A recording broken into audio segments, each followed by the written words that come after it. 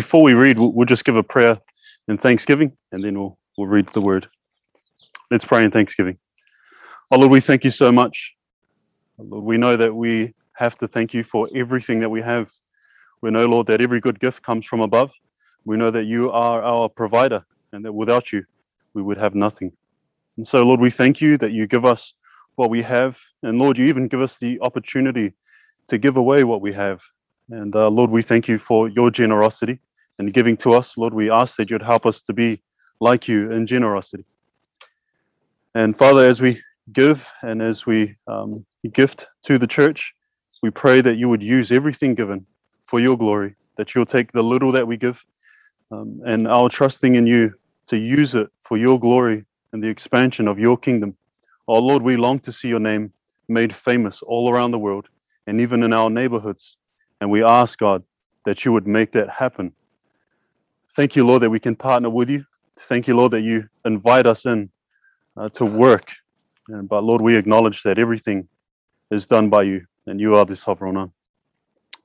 We pray all this in Jesus' name. Amen. All right, Psalm 127. So I'll read it and you can follow along. Unless the Lord builds the house, those who build it labor in vain. Unless the Lord watches over the city, the watchman stays awake in vain. It is in vain that you rise up early and go late to rest, eating the bread of anxious toil, for he gives to his beloved sleep. Behold, children are a heritage from the Lord, the fruit of the womb a reward. Like arrows in the hand of a warrior are the children of one's youth. Blessed is the man who fills his quiver with them. He shall not be put to shame when he speaks with his enemies in the gate. And that first verse is very popular. If it's not the Lord who builds the house, the builders who are building it, they're working in vain. And it's very apparent to me that this morning, if the Lord does not bring the word to you, I'm preaching in vain, and you'll be listening in vain. And because that really weighs on me right now, I think we might pray just one more time before we get into the word again. Lord, have your way this morning. God, we know that if you are not in your word this morning, if you do not own it, if you do not send it out to accomplish salvation and making people look more like Jesus, then Lord, we have gathered for nothing. So Lord, would you be pleased to send out your word this morning for your glory and saving people and making them look more like Jesus. We ask this in the precious name of Jesus Christ. Amen. Amen. Just like every passage in the Bible, we must understand a little bit about the context at least. And this is a psalm written by Solomon. And Solomon, he's credited with two psalms. I think Psalm 72 and this one here. And what's wonderful is, Solomon's known for the book of Proverbs, a whole bunch of wisdom. And that's sort of carried in here in this psalm. And this is a psalm of ascents. What that means is it's a psalm going up the hill to Jerusalem. These people are on their way to Zion, that holy hill that we read about in the Old Testament where they built Jerusalem. And there were a few times a year where the Jews, the Hebrew people, they would go up for festivals. And this would be one of the songs that they'd sing.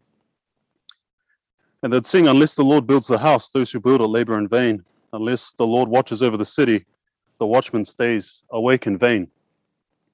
And this is a psalm that would make a lot of sense to the people who are walking up there. These are people who built their own homes. These are people who had a kingdom which had gates, and there were watchmen watching. And these people acknowledged that if the Lord was not building the house, if he wasn't sovereign in doing this, then they were doing it in vain. Basically, this is a psalm about trusting in God in everything, in every daily activity, in everything that we do. This is a psalm about trusting in the sovereignty of God. Now, I want to bring up three things. You see that word building there, it's talking about not just building a house, but we can build anything. Building a household is what's more in mind here. What else is here is not only progress and building and success, but we see that they have a watchman here. This is a psalm that talks about security as well. And we can all relate to that. I think most of us have a job. Most of us have a household. Most of us have been building households. Most of us have been thinking about security, perhaps a savings account or KiwiSaver, or some type of portfolio where you have investments. But we're all thinking about a few things: building, progress, success, security, making sure that everything that you build isn't taken away or destroyed. And also, we learn here that there's a bit about family in there. So success, security, and relationships, which I think everyone here can relate to at some level. And this is a psalm that tells us that if you have those three things in life, which a lot of people think if you have these three things, then you're sorted. If you've built something for yourself in life, everyone's trying to build an empire. You see those posts around all the time. Everyone's trying to make sure that they have a bit of security, that everything that they've built doesn't get washed away and flushed away. And as well as that, everyone is built for relationships. And people think if we have these three things in life, then we're fine. But this psalm tells us if you have these three things in life without God, it uses the word there, vain. If you have a successful job, if you're getting up in the morning and you've got a booming company or whatever it is, you've got a large bank account, if you've done all of that without the Lord, it's just all in vain. That word vain there is talking about emptiness, futility. It means nothing. And I'll just talk a little bit quickly about what it means for the Lord to build a house. So say you're building a house. Let's say literally you're building a house, and you've got a whole different range of activities going on. You've got a QS, a quantity surveyor, who's pricing everything up, making sure you've got everything. You've got architects, you've got engineers who all take part in the building, and then you've got the actual carpenters, the builders who put everything together, and you've got the fabricators at the workshops and everything like that. And when this psalm says, unless the Lord builds the house, it's not saying unless the Lord picks up his apron and his nail gun, you're building in vain. That's not what it's talking about here. When it says unless the Lord builds the house, it's saying unless your house is built on trust in God and dependence upon his provision and for the sake of his glory. If it's not for those things, it doesn't matter what you build, it's built in vain. If you look to things around you for security, perhaps your bank accounts or whatever, you think, if I have this job or if I have this investment, then I will be sorted for life. If you're thinking along those lines, then it's saying unless the Lord watches over you, it doesn't matter if there's a portfolio watching over you, it doesn't matter if there's investments watching over you, if there is a job watching over you, if the Lord is not watching over you, then all of those things are happening in vain. And that's really important to understand. And another one, that struck me, if you look at verse 2, it is in vain that you raise up early and go late to rest. Now, this is not saying, wake up at 10 and go to sleep at 8. It's not saying, you can sleep in and go to sleep early. It's saying that if you work the whole day, if you work toiling, and then let's go on a little bit further, eating the bread of anxious toil, if you do all of those things without trusting in Lord, it's no wonder why it's all anxious toil. It's no wonder why you'd be afraid about what's going to happen tomorrow, because you have no real security. You have no real building. You have no real foundation. If you do not trust in the Lord, it's no wonder that the bread that you will eat is the bread of anxious toil. And this is talking about people who, for some of us, perhaps brothers and sisters, who will work 80, 90 hours a week and think, unless I do this, unless I work all of these hours, unless I take on all of these things, then I won't be okay. I have to do this. This is my security. I must do it. For people who do that, the result is anxiety. And what's the result of anxiety? More work. What's the result of doing more work? More anxiety. The bread that you will eat is the bread of anxious toil, if not trusting in God. So this is a psalm telling us that we must trust in God, not only for our daily activities, but for the security in life. Not only for the security in life, but also in the relationships. We'll just get down a little bit further to verse 3. Behold, children are a heritage from the Lord. Now, it's interesting that he talks about children in the psalm. Upon first glance, it sort of looks like it's disjointed, like he's changed topics, but he hasn't changed topics. It's the same topic. It's the same topic about trusting in God in everything. And we see here, behold, children are a heritage from the Lord. What that's saying is, if you have children, God gave you those children. Again, bringing out his sovereignty. If he's given you children, he may have been pleased to give you children, and perhaps for some, children are withheld from them, and they don't end up having children. But if the Lord gives you children, it's because the Lord gave you children. Right? It's his gift. And it goes on to talk about what children may end up being like if you lead them along in the ways of the Lord. They're like an arrow in the hand of a warrior, and a warrior would make these arrows, and he'd have to make them straight. Not only would he have to make them straight, but he'd have to shoot them straight, and they'd have to reach a target. And what it's saying there is, you trust in the Lord for all of those things. And what happens if you follow all the steps, do everything right, and you shoot the arrow and it goes off? You're aiming for your target, and it goes and hits the referee. What do you do then? Do you say, well, if I had followed A, B, and C, then perhaps that would not have happened? Now, what does that say if we say that? What does it say if we say, if my children don't end up the way that I want them to end up, then, that's all on me, because I didn't follow A, B, or C. Well, it's the same thing as saying, if my children end up hitting the target, it's because I followed A, B, and C. You see there that the trust is taken away from the Lord and put onto our expertise as parents. And what it's saying here is, if your children end up right, if they end up hitting the mark, if they end up following the Lord, God willing, it is not because you're such a great parent. It's because the Lord built, the Lord watched, the Lord was the one who worked. And that's important to understand. One big thing that we have to understand as well is we're talking about, this is a psalm talking about people who already belong to God. This is a psalm addressing basically the church today, saying, church, if you're building, you have to trust in God. It's saying, church, if you're watching or thinking about security, God is your security. He's your ultimate security. If you're working, it's saying God is the one who actually provides. He's the one who goes out and gives you everything that you have, and doesn't give you excuses to not work, but it tells you that your trust should not be in your work. It should be in God. And what I thought would be an important question to ask this morning is, who is the person that can actually trust in the Lord for all of these daily activities? To trust in the Lord for your job, or for your family, or for the building of your house. Who can actually do this trusting? Can any person just off the street trust God in this way? Can any person who you know at work, or perhaps at school, or at uni, trust God like this?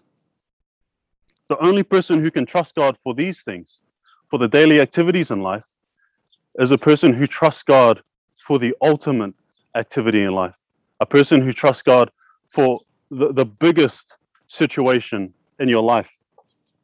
Now, when I read this psalm, it reminded me, you may remember as well, of Jeremiah 2:13. And there's a verse there that says, my people have committed two evils. This is the Lord talking about Israel. He's saying they've committed two wrongs. One of those wrongs is they abandoned me, the fountain of living water. So God calls himself this living spring, the spring that won't stop. It'll just keep giving them water. It'll keep sustaining them. He said they've committed two wrongs. One, they've abandoned me, the one who can give them all this water, the one who will never, ever run dry. And two, they've replaced me. They've instead turned to little holes that they've dug out in the ground to try and catch water. And what these people have done is they said, look, let's dig out a hole for ourselves in the ground that can hold water. And the problem with these holes that they've dug out is they don't even hold water. So that verse says they've committed two wrongs. One, they've abandoned me, the fountain of living water. And two, they've hewn for themselves cisterns that don't even hold water. And the person who does not trust God in the daily activities of life, turn away from him, is this person who's turned away from this fountain of living water and who says, instead of trusting in him where I can get everything that I need, I myself will dig out a cistern. I myself will do something that can provide for me instead of him providing for me. And another place that I was reminded of is, do you remember just after the flood in Genesis 11, there's a story about all these people who spoke one language. And they said to themselves, let's build a tower. And the tower was later called the Tower of Babel. But they've built this tower, and what they said to themselves is, we've become so advanced. We're so self-sustaining that we could build this tower and work our way up to heaven. Let's build this tower so that it gets to the heavens. And what this shows is the arrogance of human beings sometimes. When we say, look, there's a gap between us and God, the solution for this gap that is between us and God because of our sin is that we build our way up to God, is that we make our way up to him. It's up to us to close the gap between us and God. And what this tells us is that these people don't know how big the gap is. These people don't understand that the gap is it's not 100 meters up in the air where you can build up to. There is an infinite gap between us and God because he is an infinite God, and we have sinned against an infinite God, leaving a gap that is too big for us to bridge. So they've made two mistakes. They thought they were better than they were. And then the other mistake is God is not as high as he seems. He's actually a little bit lower. So they've underestimated God and overestimated themselves. This person who thinks that they can close the gap based on what they can do can never trust God for any daily activity in life.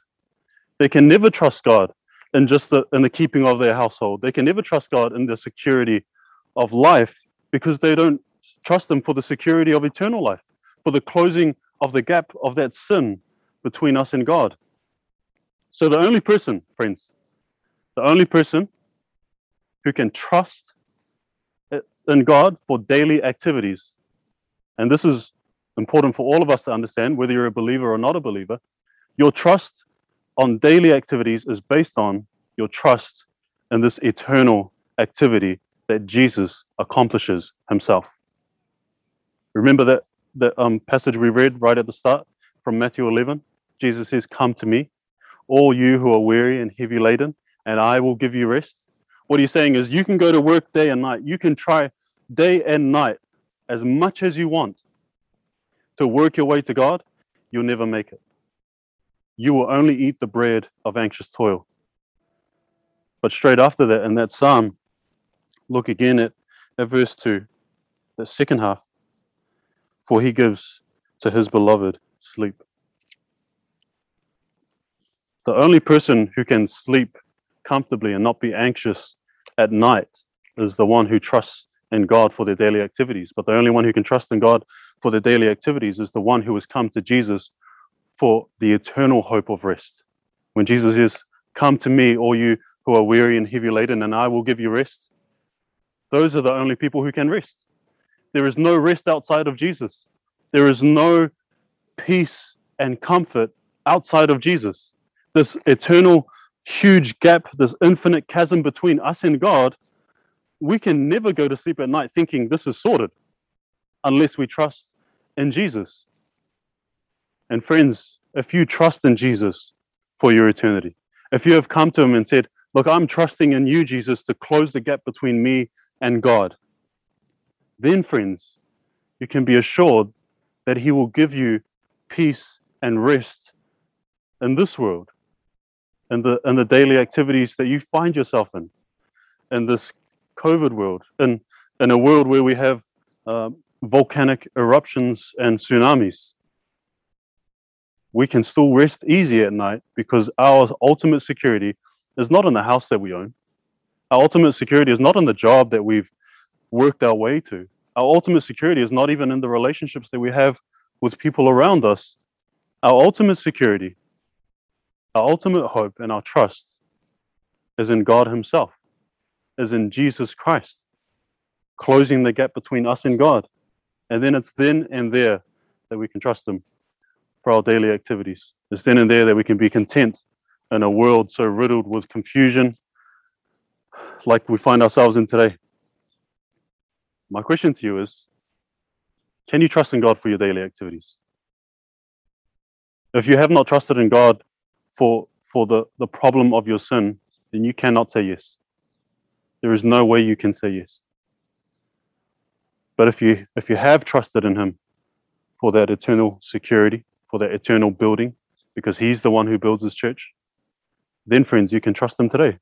You can trust Him when you're driving. You can trust Him in all your daily activities. You can use any activity in your whole life to bring Him glory. So, which one are you? Where do you find yourself this morning?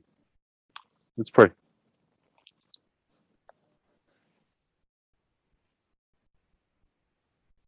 Lord, we thank You for such wisdom from Solomon. Lord, we know that You are the one who granted him such wisdom. We know that You are the one who inspired the word that was penned here in Psalm 127. Lord, help us to really understand and for ourselves examine our own lives and to see whether in our daily activities in life, in the building of our households, and the security that we make for ourselves, whether we are really trusting You. Lord, give us wisdom to see that. And Lord, if we are not trusting in You there, in those places, help us to do so, because You are a God who can be trusted. You are a God who is faithful forever, whose steadfast love endures forever, who we can trust without a doubt, and who we can depend on because You will never fail. And Lord, for those who do not trust You in that ultimate sense, oh Lord, we pray that You would bring them to Jesus, that when Jesus says, "Come to Me, all you who are weary and heavy laden," they would hear and they would recognize His voice and come to Him. And Lord, we pray that You would give them that rest that You give to Your beloved, not only in that ultimate sense, that they can be rest assured of that eternal hope, but even in today's life, in the place that they find themselves, in their own personal context, in their own jobs, in their own relationships, that they would trust in You there. And Lord, we thank You that if anything good comes of our life, we will be singing Your praises and giving You glory. And Lord, we have no credit to take for anything good that comes out of our life. You have taken sinners and made them Your saints, and that is all because You are so powerful and so trustworthy and so glorious. So Lord, help everyone here to trust in You. We pray this for Your glory and for our good. In Jesus' name, amen.